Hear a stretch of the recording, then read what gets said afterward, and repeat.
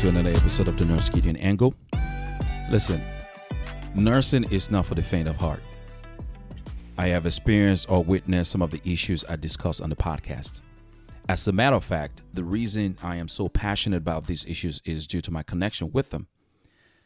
Now, some of you listening have not had the chance to process some of the anxiety, the trauma, and pain associated with your experience in nursing. I hope you find the courage to do so. I hope you find the courage to seek therapy if you need to. I hope you find the time to take a break and practice some self-care. You owe it to yourself. You owe it to your loved ones. In the meantime, building and maintaining resiliency is an important step towards preserving your physical, psychological, and spiritual health. So in today's episode, I will be presenting 7 strategies to help every nurse build and maintain resiliency. The first 4 of these strategies pertain to the physical, the next 2 deals with the psychological, and the last spiritual. But at the end of the day, these are all interconnected and meant to produce a resilient, healthy you. So let's go. Number 1, nutrition. I know what you're thinking. Gideon, this is a no-brainer. Everyone and their grandmama know that you should invest in proper nutrition. That's true, but is this the case all the time? No. Remember, it doesn't matter if you received your nursing education from the very best nursing school in the world and went on to pass the NCLEX with only 75 questions on your first try. If your body fails, then all that is for nothing. You have to take the time to invest in the only structure that is capable of executing and delivering care to your patients. Yes, you are brilliant, but your physical body does the work, right? So you need to fuel that body with what it needs to perform. Now, the World Health Organization considers this a healthy diet. Fruits, vegetables, nuts, whole grains like oats, wheat, and brown rice, 400 grams of fruits and vegetables per day. And this excludes potatoes, sweet potatoes, and other starchy roots. It says less than 10% of total energy intake should be from free sugars, and that is sugars added to foods or drinks by the manufacturer or the consumer. Less than 30% of total energy intake should be from fats, preferably unsaturated fats. That is those found in fish, avocado, and nuts, and in sunflower, soybeans, canola, and olive oil. Avoid saturated fats found in fatty meat, butter, palm or coconut oil, cream, cheese. Definitely avoid trans fat of all kinds, including industrially produced trans fats found in baked and fried foods and prepackaged snacks and foods such as frozen pizza, pies, cookies, biscuits, wafers, cooking oils, and spreads. Additionally, a healthy diet is one with less than 5 grams of salt, which is equivalent to about 1 teaspoon per day. And then the salt should be iodized. My question is this your daily diet? Maybe not. It certainly is not mine, but we can all do better. But it starts with the right information, which is what I'm trying to provide in this episode. So that was it. Number 1, proper nutrition. Number 2 is hydration. Hydration is so important because water makes up a large portion of your body weight and involved in a plethora of bodily functions. So here are some of the benefits of water.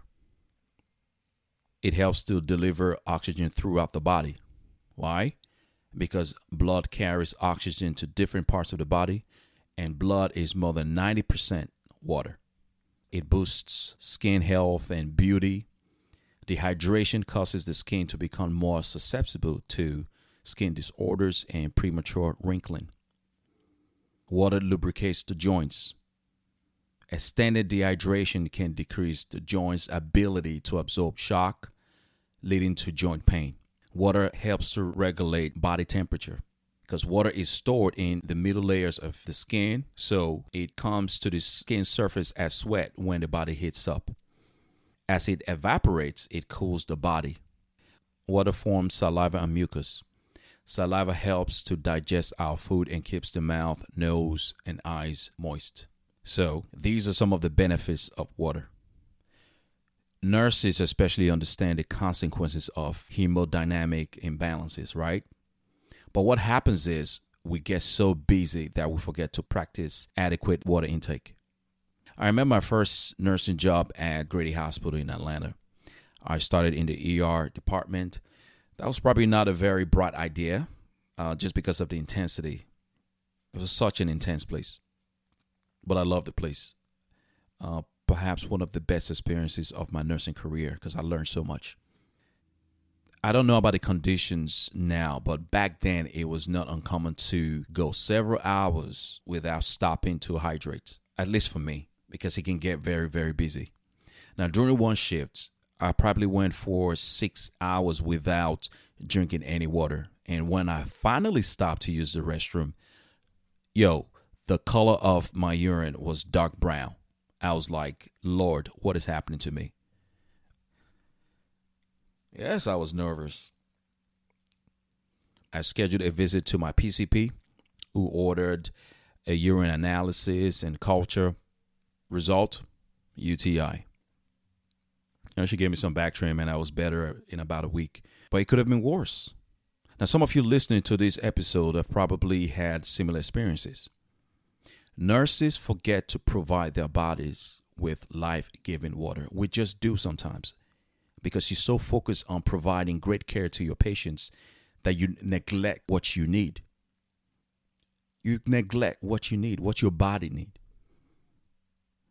Dehydration is a primary contributor to heat exhaustion. The CDC recommends you hydrate before, during, and after work. Men should get about 125 ounces of water a day, and women about 91 ounces. And that includes not just drinking water, but water coming from all food sources. So take the time and hydrate. Your body will love you for it. All right, number 3, apparel. And by apparel, I mean scrubs and footwear. Scrubs and footwear. I think the one important rule of thumb when it comes to scrub is comfort and fit. Just ask yourself, will I be comfortable in this scrub for a full shift? If the answer is yes, then by all means, buy and rock that scrub. Now, I understand that there are fashionable scrubs out there. Like my man Deion Sanders says, if you look good, you feel good. If you feel good, you play good. If you play good, they pay good. I don't know about that pay part, but you get my drift. There's nothing wrong with walking around the unit with a loose swag. And if that scrub is also comfortable, then that's a win-win. Now, when it comes to your footwear, that's a different issue, right? Because it should really not be about fashion or style, but completely about safety, comfort, support, and adequate blood flow. Okay? Because discomfort or pain is one of the ways your body tells you you don't have the right support, that you're lacking proper support.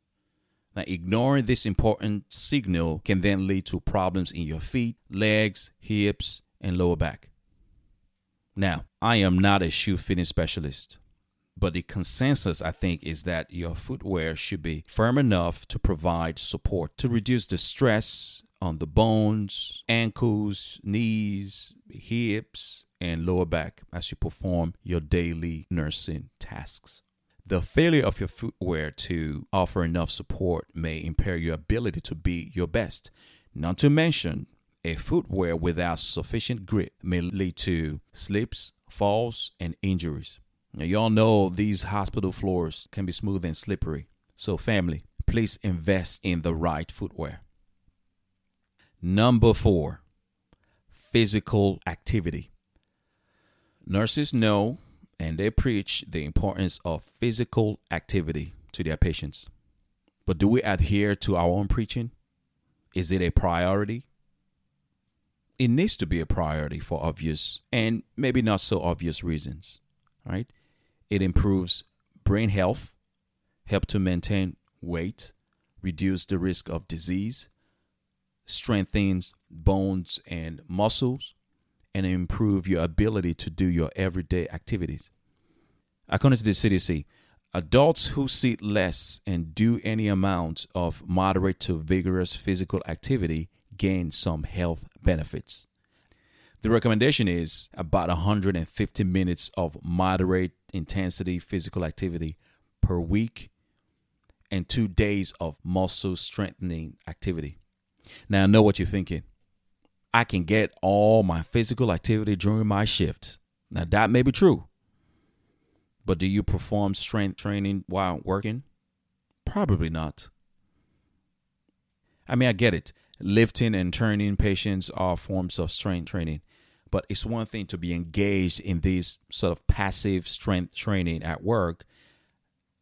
It's another thing to dedicate some time towards that physical activity, right? Where the sole purpose is to build strength and endurance. Y'all know what I'm talking about. So invest in it. Plan for it. Number 5, friendship. Friendship. Everyone needs a friend. You need a friend, preferably a nurse friend, someone who understands the nature of the job and can offer an empathetic word of encouragement and advice. You need someone who understands how it feels to lose a patient, for instance. Someone who understands incivility and racism in a workplace. Someone who understands foot pain, back pain from working a 12-hour shift without any breaks. You need someone you can grab a drink with and just vent. You need an outlet. Now, I said nurse friend, but this person doesn't necessarily have to be a nurse friend. It could be your best friend. It could be a family member. But in my humble opinion, having someone who truly understands the struggles of the nursing profession is vital. Nevertheless, having someone who can listen to your feelings of anxiety, trepidation, and frustration is so important to your psychological health. And by the way, this is why nurses should consider psychotherapy. Listen, nurses, we are not superheroes. Don't fall for that moniker. You are a human being with exceptional skills that saves lives. You have emotions. You feel pain. And it's okay to pause and seek professional help if you need to. In the meantime, find a friend. Someone with a shoulder you can lean on. Okay? So that was number 5, friendship. We're almost there, guys. Number 6, breaks. By breaks, I mean during your shift and breaks from work itself. You need time to get away from the work environment to refuel, recharge, and heal. Listen, you need to learn how to love on yourself. Pamper yourself. Treat yourself. Go on that vacation. Take a staycation. Just take a break from work and practice some self-care. Practice some self-care like my dear friend Terry Ramsey would say.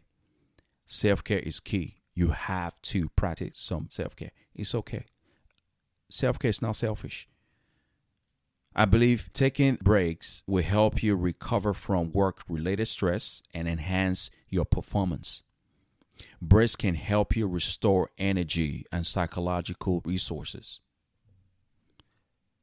Don't brag about not requiring breaks because you are a superhero. You love work so much. I love what I do. I don't feel like I need a break. Yo, listen, if you drop dead today, that hospital will post your position the very next day. So take your break. Number 7, Faith. Faith. Faith. Faith. See, my faith in God gave me the strength to deal with a lot of struggles as a brand new nurse. And that faith still sustains me today. Now, I am sensitive to the fact that some listening may not subscribe to my belief system as a Christian. But hear me out for a minute. Even if you're not a Christian, there is still some lesson here. See, my faith in Jesus sustained me when I lost a patient I had grown fond of. Sustained me when I had to cry with a grieving family. That faith sustained me when I was completely exhausted.